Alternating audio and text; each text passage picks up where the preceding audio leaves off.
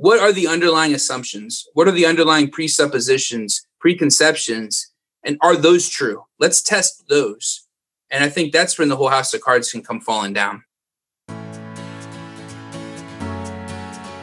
The Village Square, a nervy bunch of liberals and conservatives who believe that disagreement and dialogue make for a good conversation, a good country, and a good time.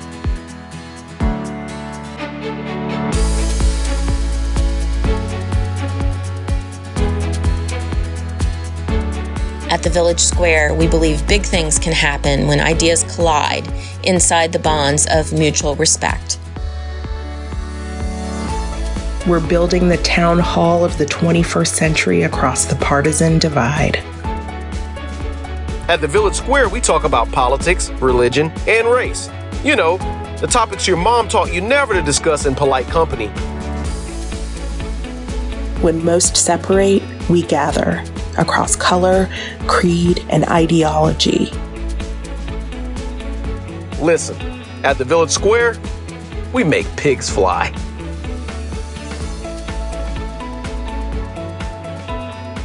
Welcome to Village Squarecast. This is Vanessa Rouse. Thank you for joining us for this God Squad program called It's a Conspiracy, about the rise of conspiracy thinking in our civic discussion. This program is part of our current season, A Citizen's Guide to Saving America. For me, this was a much anticipated event, and it did not disappoint. I have been so curious about this topic and about how good, smart people can believe some of the conspiracies that we've been hearing about lately. And once again, the panelists provide incredible insight and help us see the humanity in our fellow Americans. Before we get started, I have a quick announcement from the Village Square, and it's an exciting one. The Village Square is hiring an executive director for the Tallahassee location. And don't worry, our founder and CEO, Liz Joyner, will still be around focusing on national work. But we've realized that America needs the Village Square now more than ever. So we're looking for someone to lead the charge in Tallahassee, Florida.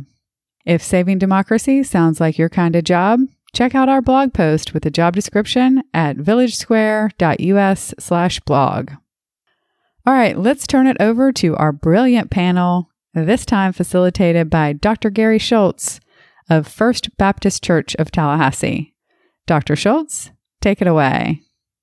Hello, everyone, and welcome to this discussion of the God Squad. It's a conspiracy. My name is Gary Schultz. I'm the senior pastor of First Baptist Church right here in downtown Tallahassee. It's a joy to be here with you today. This topic is especially relevant right now, but it's always been relevant. 2,000 years ago, there was a great fire that destroyed the city of Rome. And right away, people started whispering to one another, what really happened? Who really did this? What was really behind all this? They started accusing the emperor Nero of having some nefarious plot and design. Well, he just wanted to clear out everyone and start the city over. Nero was up on that hill, playing his fiddle, watching the city burn, enjoying it the entire time. Now, looking back, we know there's no evidence that that happened. Historians still debate the exact role Nero might have or might not have played in that fire. But it's a great illustration of an all too human tendency that when we begin to feel vulnerable, powerless, isolated, alone, we are drawn to that kind of thinking. Conspiracy theories thrive. It has always been this way. And think of our current circumstances. We've been in the midst of a pandemic now for a year, and that has led to a plethora of conspiracy theories, many of them highly publicized. Well, China manufactured this virus in a lab, or America manufactured this virus in a lab. It got out accidentally. It got out on purpose. The virus doesn't really exist. Or we all know that the virus doesn't really harm people. Or we all know that it's being used by people like Bill Gates or the World Health Organization for political power or some kind of personal gain. Think of what we hear about vaccines. Vaccines contain microchips that will control our thoughts or at least track our movements. And so often these theories are just grafted onto older kinds of theories that have been around for centuries regarding all kinds of groups. It was the Jews, it was the Freemasons, it was the Illuminati, the New World Order, it was NATO. We're awash in these things. But we have to be careful not to just dismiss these as paranoid delusions or just the rantings of a subculture on the dark corners of the internet. According to a recent survey that was done by the Journal of Political Science, half the people in our country and almost half the people in Europe will freely admit, yes, I believe in at least one conspiracy theory.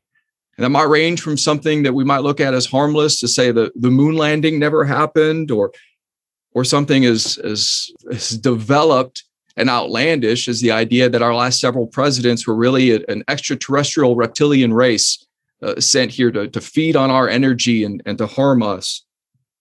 And in the midst of all that conspiracy thinking, we know communities of faith, of course, are not exempt.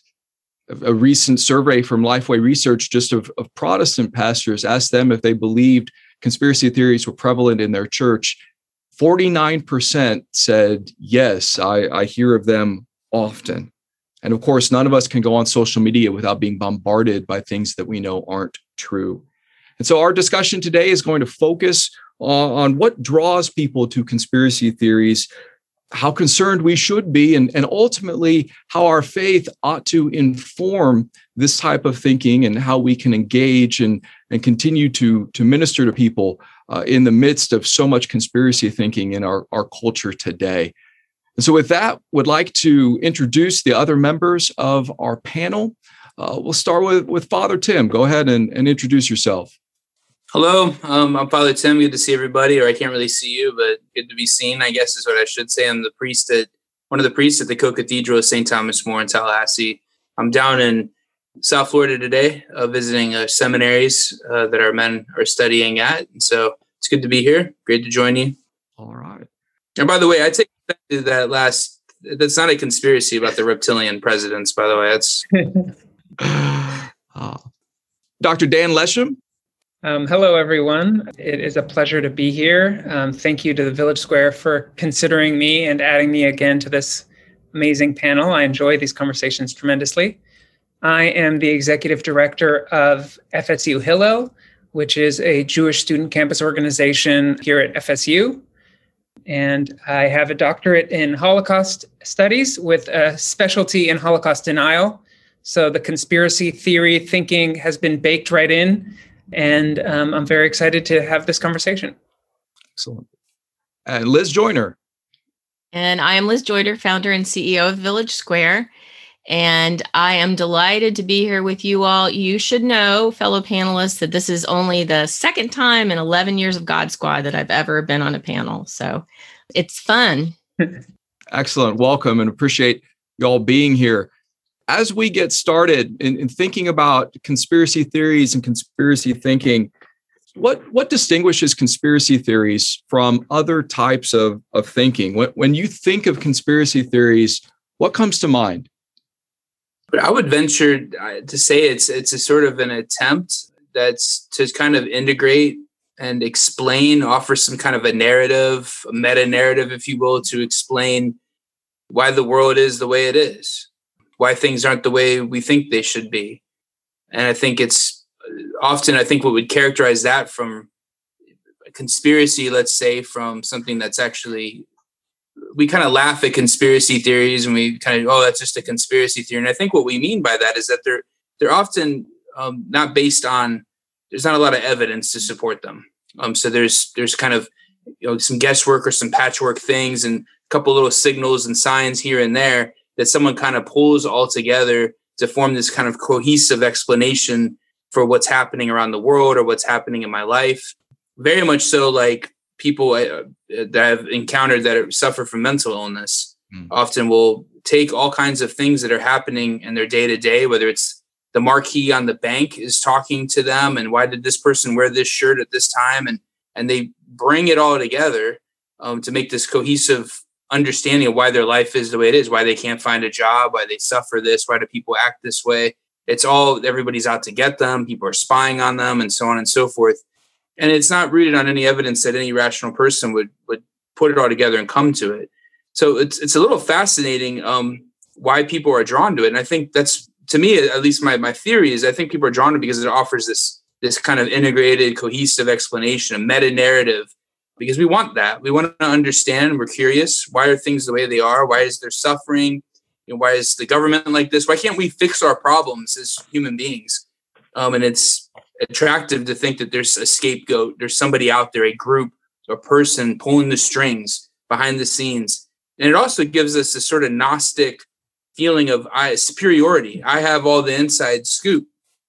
Everybody else is stupid. Everybody else doesn't know. I have all this power. I have all this knowledge. I'm in this secret group that knows all these things. And so that's sort of an attractive thing, I believe, too. Yeah, that's a very interesting point.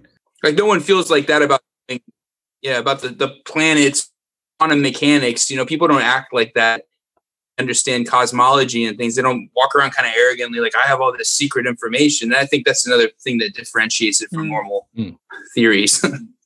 That's true. That's interesting. It's like within the conspiratorial framework, you need someone to kind of induct you. There's a secret key to unlock the mysteries. It's not something you could kind of necessarily uncover on your own, which is why, one of the articles that was shared in advance for this conversation really focused on a journalist who was listening in for several weeks to QAnon chat boards and was really struck by how often people's claims started with, I heard this, I heard that. Like almost every utterance started with, I've heard, or it is said, or it's this kind of idea that we're participating in a shared narrative, and absolutely one that differs from the dominant narrative, and that there's an inside those who know and an outside those who don't know and who could probably never find their way to the truth. But I would say, to follow up on something else that Father Holeda said, that when I was deep in studying Holocaust denial, on some level, it makes sense that it is harder to believe that the Holocaust happened than to believe that it didn't. And it is more comforting to believe that it didn't, even if in order to believe that, you have to believe that a group of people made this whole thing up and convinced the whole world to go along with it for their own individual gain, which is a preposterous notion. It's still easier to think that could never have happened than that, yes, human beings did this to each other. And I think, with the coronavirus too, in many ways, it's terrifying to believe that it's real and that it's arbitrary and that, a 30-year-old healthy person is not necessarily going to fare better than a 60-year-old unhealthy person. And so people grasping for security or something that would provide sureness, as a Jewish speaker on the panel, I did some research into, the history of conspiracy theories around Jews and especially around health and epidemics. And of course, it's not surprising that you go back to, one of the outbreaks of plague in the 14th century, and tens of thousands of Jews were rounded up and killed throughout Europe, but especially in France, where it was believed that Jews were poisoning the wells because it was too hard to imagine that this was random and that it came from something that couldn't be seen. So I think that, we're seeing some of those kinds of conspiracy theories emerge now. And I think it gets hung on the Jews because there's already a peg where we can sort of hang things. Those are two really incredible explanations that I've now learned that you don't follow Tim and Dan because they're so brilliant about this. And I guess I would mainly just add that I think that sometimes when we're looking at phenomena like this, we're looking at the wrong place. And we're looking at the facts. We're making it a political story. It turns into more of the same us versus them in really unfortunate ways.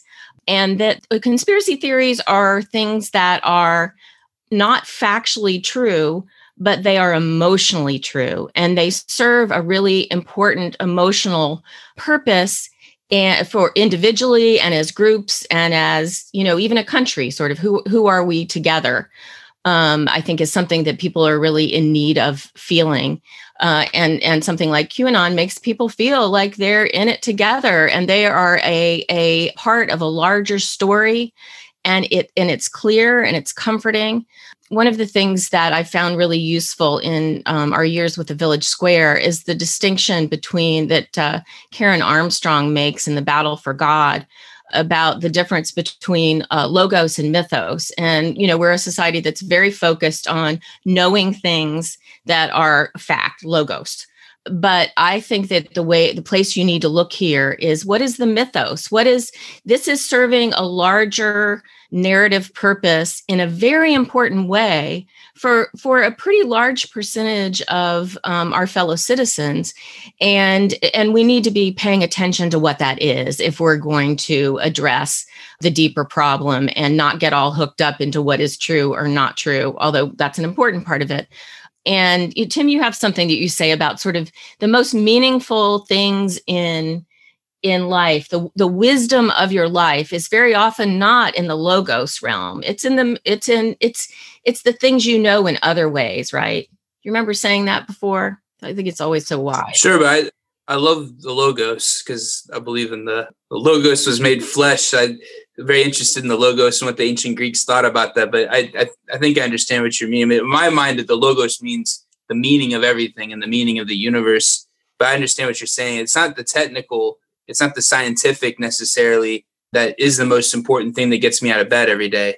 It's the meaning. And I think all of us need that in our lives. And again, I think that's what conspiracies or any kind of theory, really. I mean, again, we don't have to call it a conspiracy. I mean, any kind of, sometimes religion can serve like that for people or some kind of, not to say that makes it any less true or more true, but sometimes, people can get hooked on religion, not for a rational reason, but because it gives them some sense of meaning in their life.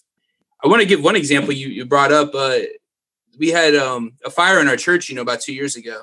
And so I experienced this firsthand where what happened was the man came in, he was mentally ill, and he just kind of came in randomly off the street, and he took kind of a weird foreshadowing hand sanitizer. We had this giant hand sanitizer bottle and put it all over our chairs where we sit. And it was up against the wall, and then he set it on fire.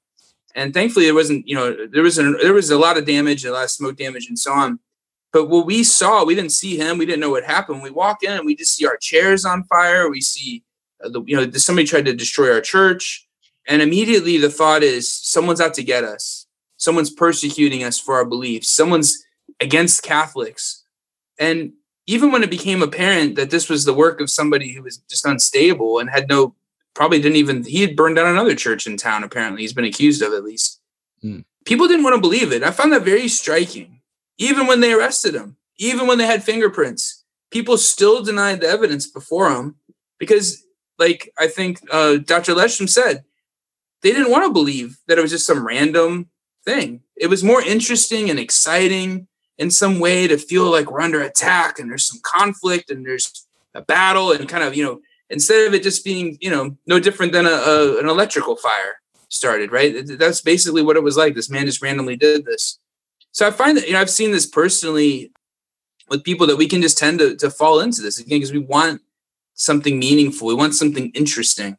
It's not as interesting if some random person just sets fire on the church on accident.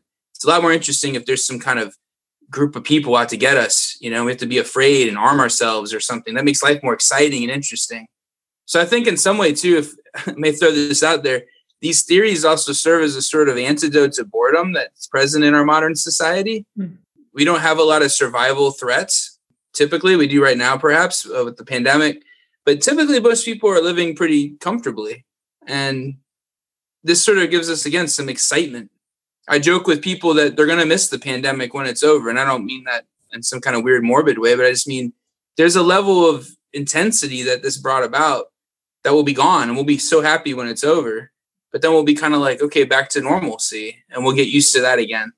And we might kind of miss the sort of challenges that came with all of this. So actually, Tim, you said something that made me want to jump on my hobby horse. And that is that I think that it's really important when we see this to not think of the process of this as being about others. It's how humans reason. We all use confirmation bias in our reasoning. And the more isolated we are in a like-minded group, the more we don't have disconfirmation of our beliefs. And so, especially in this particular environment where everybody's so siloed, where we choose our own news, where we're even siloed in the siloing with a pandemic. Those tendencies of human nature just come out. And, to Gary's point, that, it happened when Rome burned, and it's going to keep happening because it's a feature of human reasoning that we have to be aware of exists in all of us, not just those other people that we disagree with. Yeah, and I think that to build on both of your last couple comments, especially thinking about the fire and the refusal to accept a mundane explanation, in a lot of ways, these conspiracies are also built onto pre-existing neural pathways. They are the kind of founding myths of, not as a Catholic, but I know that, the period of martyrdom is very foundational. And this idea that to truly be a person of faith, you have to be combating this pressure of society to make you not be a person of faith. And so to see that grandiose meaning in the mundane does provide a kind of, the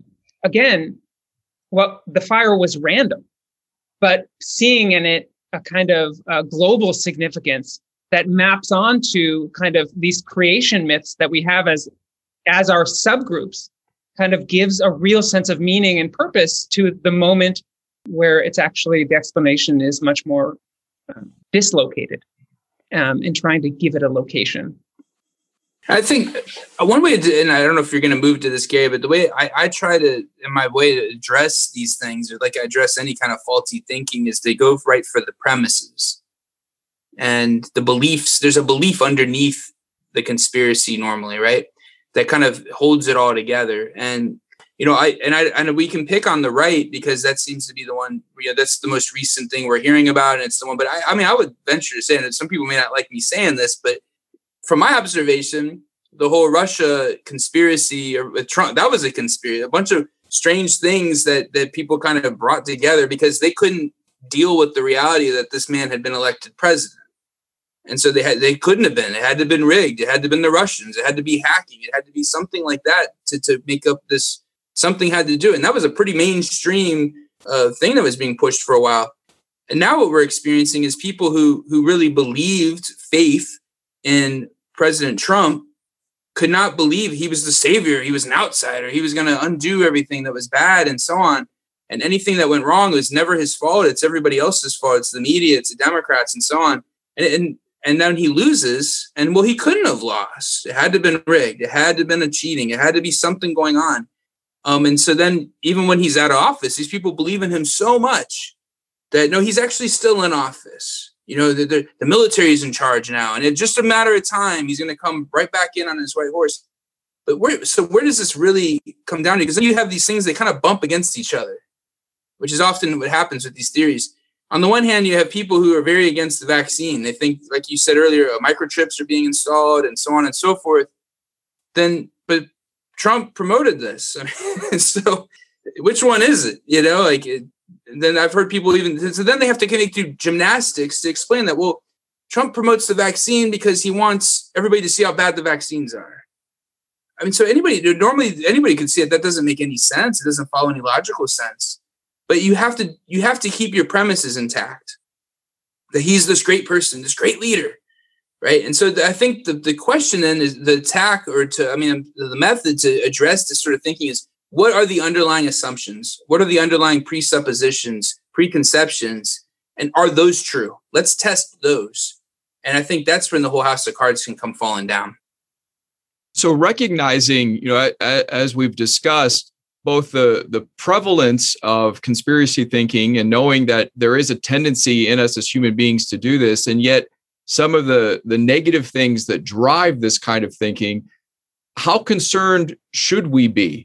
How dangerous are conspiracy theories or conspiracy thinking? How should we help people to work through these things?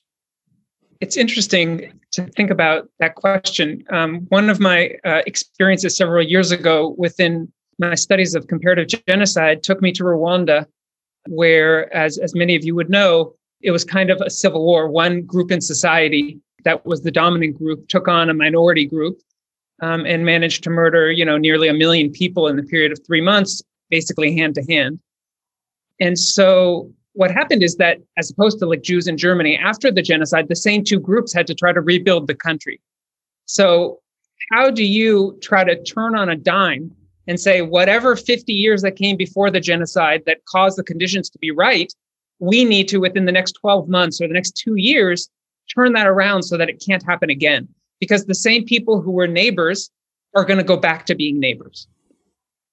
And so one of the first things that they did as a country to try to change the conditions of possibility so that genocide couldn't recur was to establish debate clubs in cities across the country.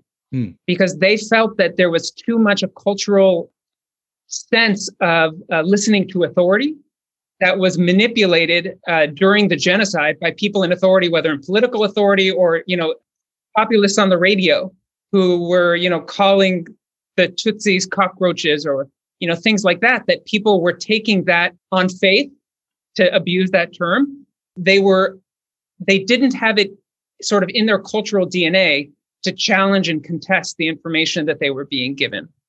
And so I think that, yes, conspiracy thinking is incredibly dangerous, as 2,000 years of Jews in Christian Europe shows us. And I think that one of the ways out of it is to teach people to be critical and to discourage uncritical acceptance of beliefs wherever it happens. And to think about where it's even the most difficult is on questions of faith. How do you encourage people to be critical and to question when it's not something necessarily verifiable through research? And I think that that's the obligation that faith leaders have, to try to help people find that way in which believing in the good is different from believing in a conspiracy. And I think that the more, even in this context, that we can articulate some of those elements, I think this is a kind of cultural conversation that we need on the level of an immediate intervention, on a crisis level, just like we need the vaccine on a crisis level. This is another kind of vaccine. Yeah, I would add to that the idea that I think that we need to respond to the emotional message that as is being sent, that we should be hearing and address that. So what we're hearing is, I don't feel a place in this society. I feel like I'm under siege. I feel lonely and isolated, and this helps me feel a part of something bigger. Dan had pointed out that the QAnon slogan is "Where we go one, where we go all." That's an incredibly powerful thing. And it's saying something that's emotionally true and really important for us as a society, is people who are feeling that way need to feel a part of who we are and what we're doing. So often then we do the exact opposite of what it is we need to do to change this. So, we talked about cancel culture last program. So we say, what you said is so objectionable to me that I'm not going to talk to you. You are gone. Vamoose. The opposite is what is actually healing, is when you move towards them. And for everyone in your life, and probably many of us have somebody that we know, who's expressing conspiratorial thinking like that, to respond emotionally to them is to say, hey, when it's safe, let's go have lunch. Let's just hang out. I'm not going to make you feel worse about what you believe. I'm just going to be a human with you. Mm-hmm. And there's a great example of a gentleman who took that sort of approach on, which is, if there's science behind it, it's called the contact hypothesis. That simply by having positive contact with people you disagree with, it's very quickly humanizing. And it's a lot of the philosophy behind the Village Square. And this gentleman, Daryl Davis, he is a Black musician who took it upon himself to address racial hatred by befriending members of the Klan. And he, he's done a TED Talk, you can look it up, and he's done some writing. What that man had to go through to befriend some of these people was just extraordinary. But he stayed with them. It wasn't about changing your mind. It was about connecting as humans. And as they left the Klan, they gave him their robes, and he has 200 Klan robes. So that is changing the world. Now, I'm not recommending that, don't do this at home, kids. But I do think that too often we do the opposite of what actually can help address the problem we have. I want to echo what both of you are saying. That's exactly, you said the cure for the issue in Rwanda was these debate rooms. And that's where I think some of the danger comes in with what we've seen happen with Twitter or Parler or any of these kind of forums where people were discussing this. And I know there's a balance. We have to worry about safety and how do we do that right? But I can tell you that for certain that by shutting down people's Twitter accounts and Facebook accounts and banning these forums has really made people think even more, the ones who are bought into this, see, there's just more evidence. They're out to get us. They're trying to shut it. We're getting more powerful, and it's not putting the fire out. Maybe it's preventing it from spreading more, but there's other avenues for them. So I always think truth has nothing to fear from error. We have nothing to fear from bad opinions. And, I say, even I was very educated by Dr. Lesham. I think last time we were on a panel together, that I never realized that Holocaust denying is anti-Semitic. I mean, why the connection there? That you have to believe by being a Holocaust denier that these people made this up for their own gain. And to think that is anti-Semitic, the way you would think that about people.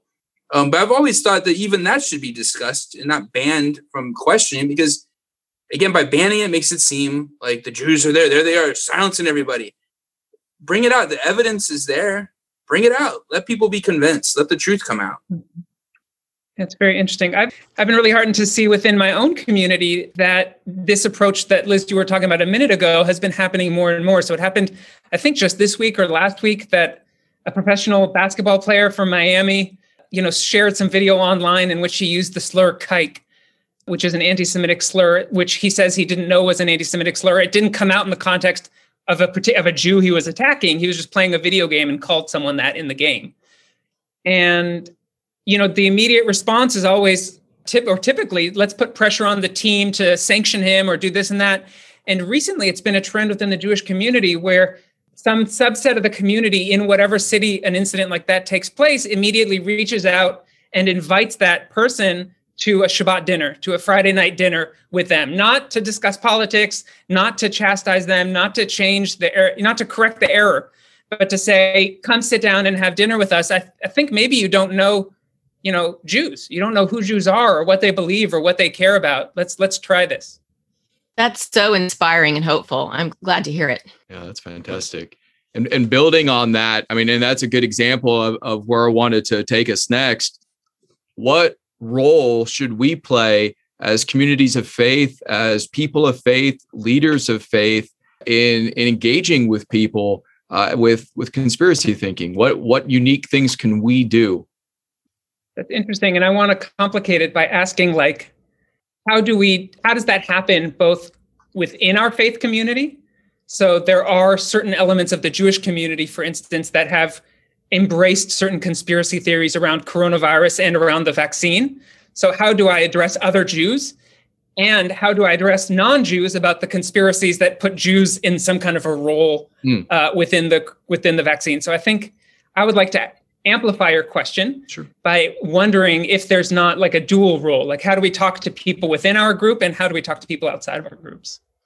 And I'd say absolutely. I mean, just to respond to that, we have an obligation, as Baptists, we would put it both toward the church and witness toward the world. I mean, and those are always dual responsibilities that we have. And I think it's incumbent upon us, judgment begins in our own house in that sense, to where we do address that, where we do build those opportunities for community, where we try to, as much as we can in our polarized society, to bring people together who might have different backgrounds and different political understandings, different ethnicities, whatever it is. Of course, as a church, we want to bring them together around the gospel of Jesus Christ. And we want them to get to know one another and then show that witness to the world of what that means. And so there's always that dual responsibility. I think that's an important point to point out. What are other things that we can do? Well, again, I'd not be afraid of discussing it, and talking about, I have a lot of friends who question whether the virus has really killed this many people. And is there some kind of conspiracy with hospitals and they're all hiding their numbers or changing the cause of death because they get more money or something like that? But you can't unless I guess you question the source of all data or whatever. I mean, but then what do we believe anyway? I don't know, but you can't argue with the excess mortality numbers that have happened in this last year. You have to explain that somehow. And even if it was people lying about coronavirus, you have to account for this enormous excess. Something has happened here in the last year. A lot more people have died than normal. If anything, it's been underreported because there's more people dying than we know of coronavirus. It doesn't add up. So showing people those sort of facts, reasonable people will see that and say, okay, I have to, maybe this isn't true. Again, I think it goes back to how do we have to attack those premises. We have to attack those, or maybe not attack is the best word to use, but we have to kind of confront and engage those underlying beliefs and using truth, using facts, and allowing people to observe it themselves. That's another thing, come to their own conclusions and trust humanity. I trust people. I try to treat people as reasonable, mature, and responsible until they prove otherwise, and assuming that people, when they see the truth, they'll recognize it, So I'm trying not to be afraid, not to silence people, but to try to engage and have discussions. I give one quick example at a seminary I visited recently in Louisiana that we're going to be sending our students to. I asked them, there's some conspiracies within the Catholic Church as well, and division within the Catholic Church, big surprise. And I asked them, how are you dealing with this movement that's kind of around? Is it in the seminary? And they said, yes. And I said, how do you deal with it? And they said, we discuss it. We talk about it. And that made me very happy to know that's a very healthy way of addressing these things. Instead of being like, well, we don't allow anybody to talk about this, or we don't allow anybody to have these conversations. No, let's have a conversation. Let's discuss it. Let's debate it. And I think that's the most healthy way. I just wanted to raise one thing and wonder aloud. I just am introducing something. I'm not offering any answers. But one of the things that's been very sad for me to realize recently is how Jewish houses of worship used to differentiate themselves by their approach to certain dogma or their approach to certain observance practices. But I find more and more of them, like on the front page of their website, are defining themselves by political leanings. So to your wish, Tim, and to your proposed solution, that we could all get together and discuss things, and to Liz's comments earlier, are we getting together in ever smaller and more similar groups in order to discuss things? Is that happening in your churches as well as what I'm noticing within the Jewish kind of faith? Yeah, boy, ever. And in fact, that was part of what the comment I was going to make as well. I think that some people who maybe aren't involved in faith communities and who are more center and center left leaning may not really understand how hard it's become if you're conservative or a person of faith and or some combination of those to be a part of the public square.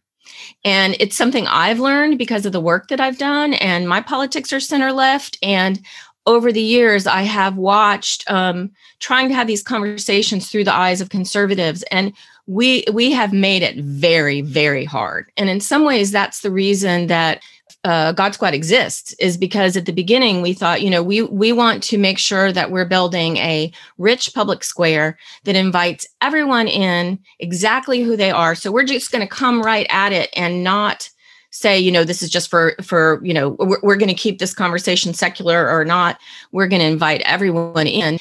And I think it's important to maybe take stock of conversations that you're involved in sort of public spaces and ask yourself, are they welcoming to conservatives to come as they are and say what they need to say?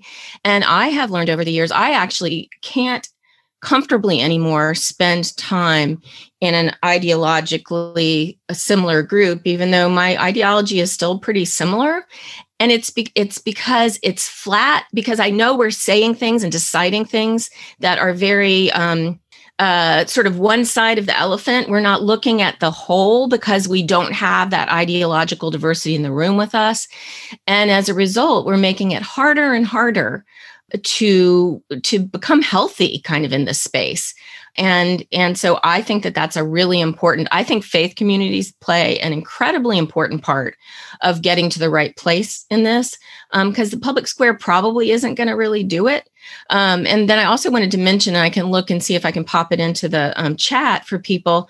I saw a Muslim writer writing for Atlantic interviewed like a day or so ago, and his article was about if we make the public square and civics a place that doesn't invite people of faith into it, maybe that's part of what is going on here. And that, I would even argue that faith communities are very well set up to create the kind of glue and ballast in people's lives that they seem to be missing, not even talking about what your faith beliefs are.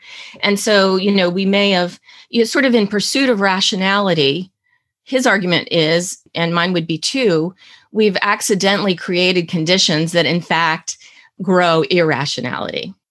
There is a quote, Joseph Vale, the co-creator of a popular science fiction podcast called Welcome to the Night Vale. It's developed around this idea that there's a desert town and they live there and all the conspiracy theories that are out there are actually true. And so it's a science fiction podcast, but he has this quote where he says, conspiracy theories act in a similar way as religious stories. They give you an explanation and a structure for why things are the way that they are.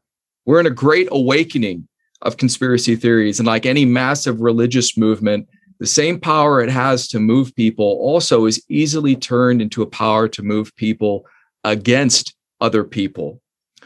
And so how should we work, recognizing some of those similarities? How can we work to differentiate faith from conspiracy thinking and then engage from a healthy perspective of truth and grace? I would just question really quickly the premise that, conspiracy thinking and religious thinking were ever entirely separate from each other. I think that all religious traditions up to today, are very wise on certain things and are very accepting of shorthand on other things. And I think that shorthand is often a conspiracy theory or the kernel of a conspiracy theory.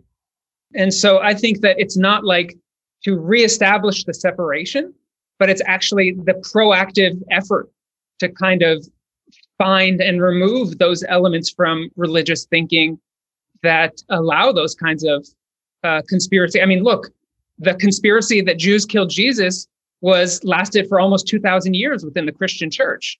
So it's not so much, let's go back to the golden age. It's let's build back better. Let's use this opportunity to challenge some things that have lain dormant. I tried to, from our faith tradition, to try to help people embrace reality on some level. The history is full of especially for Christians and Jews and everybody. I mean, everybody's experienced suffering in some way. I just think of, our history as Christians is some persecution. And I know I'm not trying to compare it to what the Jewish experience has been at all, but I'm just saying, I know it's part of our faith and our gospel that we must be prepared to suffer persecution. And so when people trying to help people to see, like, well, even if these things are happening to us, like, this is what are we to expect? This is what we were promised on some level from our beliefs as a Christian. And I'm trying to teach people just to kind of to have a realistic understanding of life too. I look at in the Jewish tradition. I know at the exile, there was a theological interpretation of why did this happen? Why does the Babylonian exile happen? Because they didn't follow the law. They weren't faithful to God. And so this was their punishment. And then they also had a theological interpretation of Cyrus, the Persian, coming and conquering and then liberating them and bringing them back home. So to see also that here are these bad events on some level, when we interpret them through the eyes of our faith, they can help us make sense of them and they can help us embrace it and deal with it. Well said. I think that's true, but I also think, like, just within the Jewish faith, there have been some Jewish religious leaders that are trying to explain the tragedy of the coronavirus, but put forward preposterous and unacceptable kind of theory. So it's not that every theological explanation is equally useful or helpful. Many times they are, and sometimes, there was a rabbi many years ago who caused a lot of controversy in trying to explain the Holocaust, that there was a theological discussion that said, the Holocaust also was some kind of punishment for the Jews for assimilating into European culture too much or whatever it is. And the objection was raised, what about was it 1 million children who died? What sin was their murder and suffering for? And one rabbi speculated, well, there must have been some sin. It's impossible to imagine that they could have died without it. So this is giving a kind of theological attempt at explanation that's just like on its face patently offensive, at least to me. So I think that there are kind of helpful theological interpretations, and then there are those overstretching ones. And I don't know how we kind of develop a blueprint for, one versus the other. Within our faith traditions, how do we accept certain views and reject certain other views? And that builds onto a question we received, in fact, that same question. How do we respond when two sets of facts are presented and two presenters both believe that they're right? What's our response at that point? Well, I think I'm very fascinated by the fact that people don't agree with me on everything. I find it amazing that people have. It's a conspiracy. I mean, It is hard to believe. It's a real cross in my life to carry a burden, So, but because I have that fascination, and I mean that not in the sense I actually find it hard to believe, but I am very fascinated by it because I want to know, how did these people arrive at these conclusions that are different than mine? Whether it's an atheist or different political beliefs or whatever.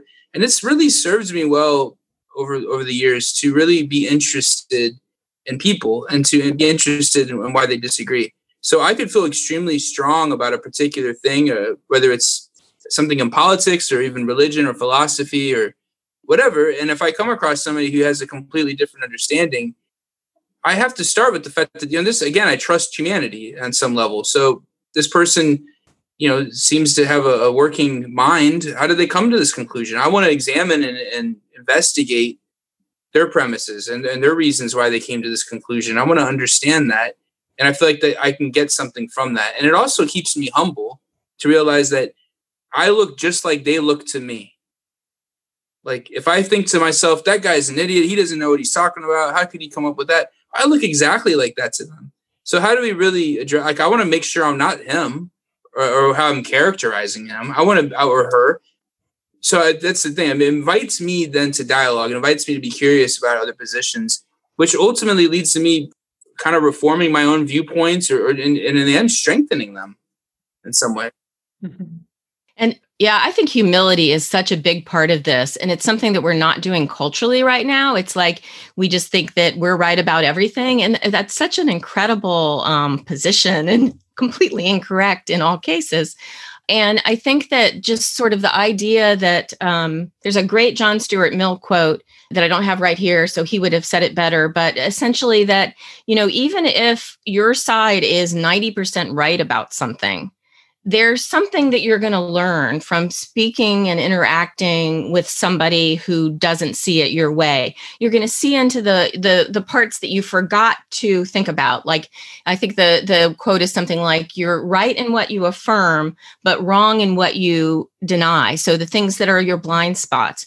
And so you learn something from that. And I would even argue that we've sort of forgotten our own idea as a country, because the whole idea of American democracy and how we're structured is that we don't need a king, because we're going to fulfill that purpose with each other. And we're going to stay in contact with each other. Even when we completely disagree, we keep doing that. And that's part of being able to tolerate each other and seeing each other as humans. But it's also part of solving problems. You don't solve problems well if you just do it with half a vision. Mm. And I think there's one quick caveat that I'd like to add in that's always been helpful to me, that one of my great teachers, Deborah Lipstadt, used to insist on, that, everyone's entitled to their own opinion, but not their own facts. And I think that it is important that we differentiate. And, her insistence that you actually can't have a dialogue with someone who insists on their own set of facts. You need that basis in like, okay, I'm going to accept that this happened because it's met a certain threshold of facticity. But if you insist that day is dark and night is bright, that there actually isn't enough common ground. And I think that we've kind of blurred that distinction so that we think we can't have disagreements about opinion because we don't really clearly identify what are the facts in the first place.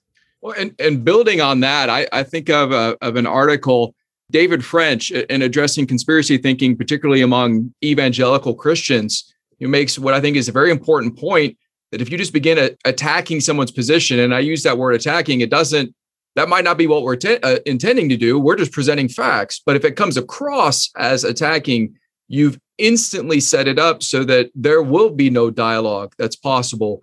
And instead, working on developing and extending that relationship so that there's a basis of trust, so that you can actually begin to speak into somebody's life.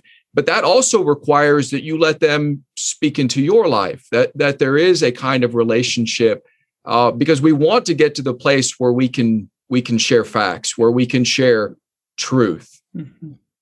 Going in a slightly different direction, we received another good question. As a Bible study teacher, I regularly warn the class about the dangers of views and opinions being unduly shaped by social media. It has incredible power over the masses. Considering the conspiracy theories so widely prevalent on social media, how do we combat this, seeing how it's essentially a daily part of people's lives now? Well, I tell everybody to get off social media all the time. So that's an easy answer, I guess. I'll take that route. Maybe that's a simple one and not a realistic one, but I think if people spent less time on it, I think they wouldn't be thinking about it all the time and get sucked into that world. I'll give you an example. I do a little stock investing on the side, just for fun. And there's a page that's called StockTwits. And if I go on that page and read about a stock, it's all these people saying different things. I don't know if these people have $5 or $1 million. And I find myself being swayed emotionally. Oh my gosh, I got to sell this thing. Or, oh my gosh, I should buy more. And depending on how I'm reading this, and I just imagine, so I've learned, like, don't pay attention to how you're feeling when you're reading this. This is just, you can get some good information here and there, but it's, this is people's opinions and it's not trustworthy. So I find that, I have to imagine in social media and Twitter and all that, it's the same thing. If you're reading over and over again, all these people, it can create this sense and you play on your emotions. And again, something as attractive as in the stock world, making money or something, being successful there, or in this conspiracy realm, we're talking about having an answer to all the problems, having this narrative, having meaning and so on.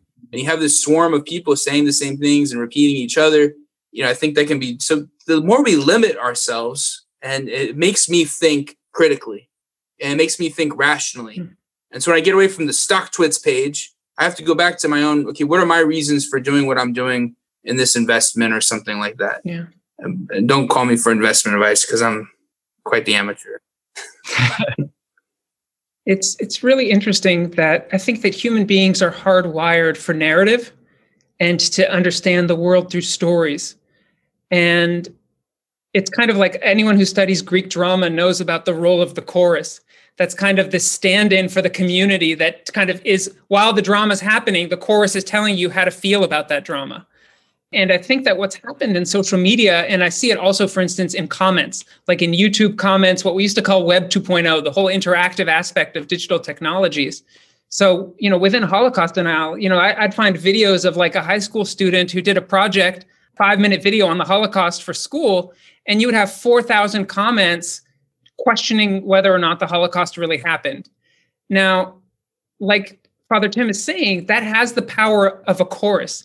It plays on us. It makes us think like that the community has rejected a certain position.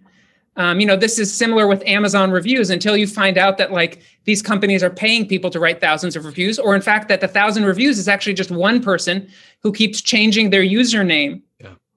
But I think that, I would always say within Holocaust Denial that the deniers were always way more adept at using the technologies than the people presenting the historical fact. They could also use much snappier slogans and everything else. So that in a lot of ways, it's easier to share a lie than it is to share the truth. I think that faith teachers know that. And I think that this issue about the disconnect between the story and the person sharing it is what's so scary about the power of social media. So I would say if you want to know about a stock, sit down with someone who does stock investing, hear it from a person, because you get so much more contextual clues and you learn so much more about what it means to be a human. Whereas I think you learn nothing from that kind of social media echo chamber. And in fact, you kind of forget a lot that you already knew about the stakes of humanity and interaction and being with others. So again, if you want to know what a conservative thinks, don't hop on QAnon. Go find a conservative and sit them down and buy them a cup of coffee.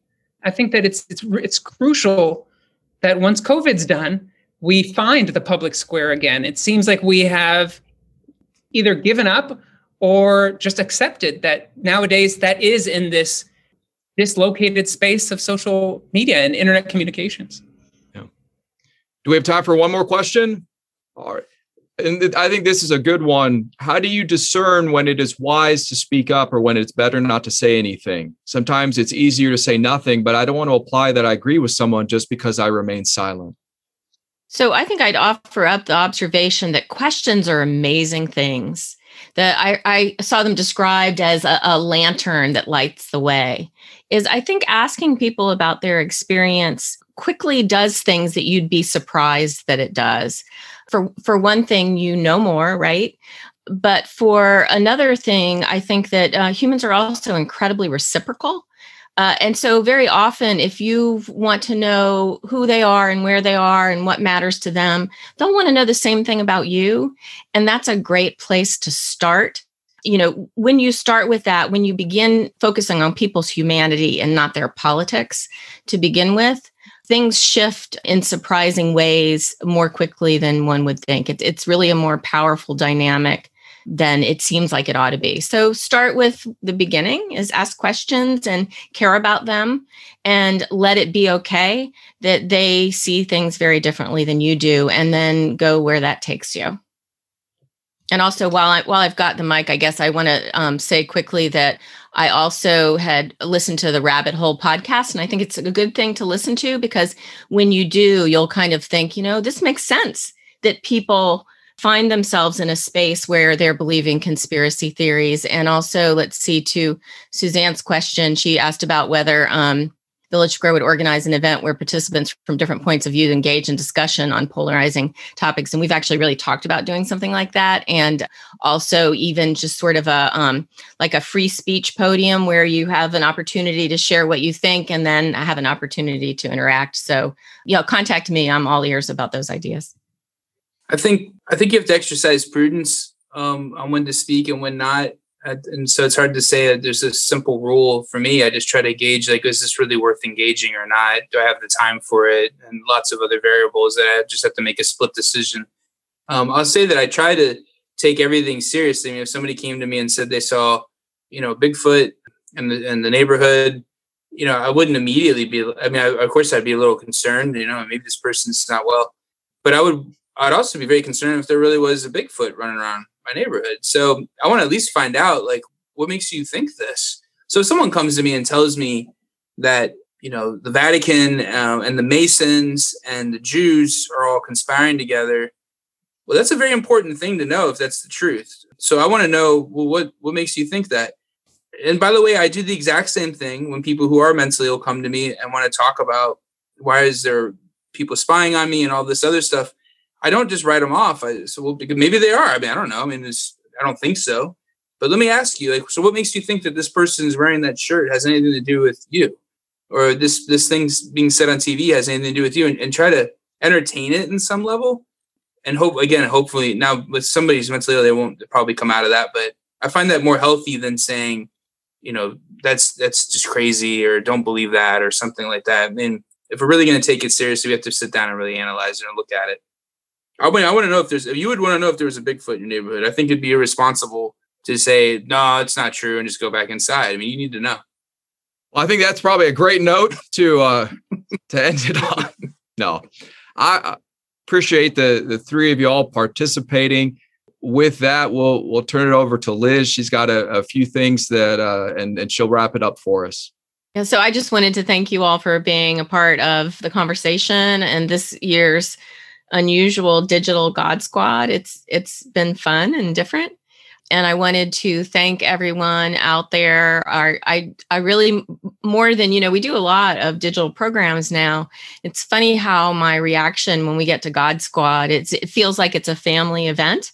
And I think it's because we've spent 11 years building a God Squad family. And I think that's something in a time like this that really matters, that's important to preserve and respect. And we thank all of you out there and all of you right here who I can see for being a part of that. I think that we're in a world that needs a lot of God Squad. I also want to express optimism that we're very much hoping that we can do programs in person by next fall at some point in time, and that we'll see your sweet faces again. And that probably will continue to do some sort of digital presence, because we've learned that it serves a purpose in the world, and that we've been able to reach out to lots of people outside of Tallahassee with it. And so we will do both, and we're looking forward to seeing you all again soon. And thank you all. Have a wonderful weekend. Bye, everybody. Hello again. It's Vanessa, your podcast host. I hope you enjoyed this program as much as I did. If you're like me, maybe you're even feeling more hopeful and calm. A huge thank you to our panelists for sharing their thoughts and helping us to understand our neighbors a bit better.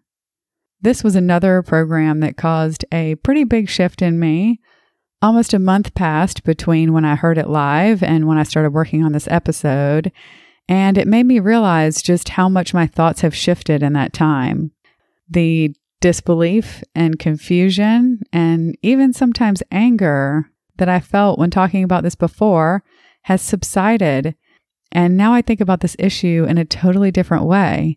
Instead of having judgy thoughts directed at individuals, I've started looking at it more from a big picture perspective. And on that note, here's a little confession. One thing that annoys me so much is Band-Aid solutions, when we fix symptoms of problems instead of looking at the root causes. But I realized during this program that sometimes it's not clear to me when there even is underlying root causes. So a light bulb went off as I was listening to this program, and when they started talking about the other things going on in our society that lay the groundwork for some of the conspiracy theories we're seeing now. That makes so much sense to me. And it's another reminder of the damage that comes from the us versus them, good versus evil narrative that's growing so much around us. And that's why this bridge building work is so important. So now I'd like to recognize you for being a valuable part of this movement to help save America. It may not seem like it every day, but you really are in good company with so many others around the country diving in to do this hard and important work. So thank you for being here with us and for being part of the solution. We've got a great lineup of programs to come on Village Squarecast, so please make sure you're subscribed wherever you get your podcasts or on our website at villagesquare.us/squarecast. That's also where you can find the show notes page, and we've got some links to resources discussed in this program. And to stay up to date with everything happening at the Village Square, including our live programs, sign up for our newsletter at villagesquare.us. We appreciate you listening to It's a Conspiracy with the God Squad, and we'd be so grateful if you drop us a review on Apple Podcasts. Until next time, we challenge you to reach out with an open heart and mind to someone who doesn't look or think like you. It changes everything. We'll talk to you soon, and thank you so much for listening to Village Squarecast.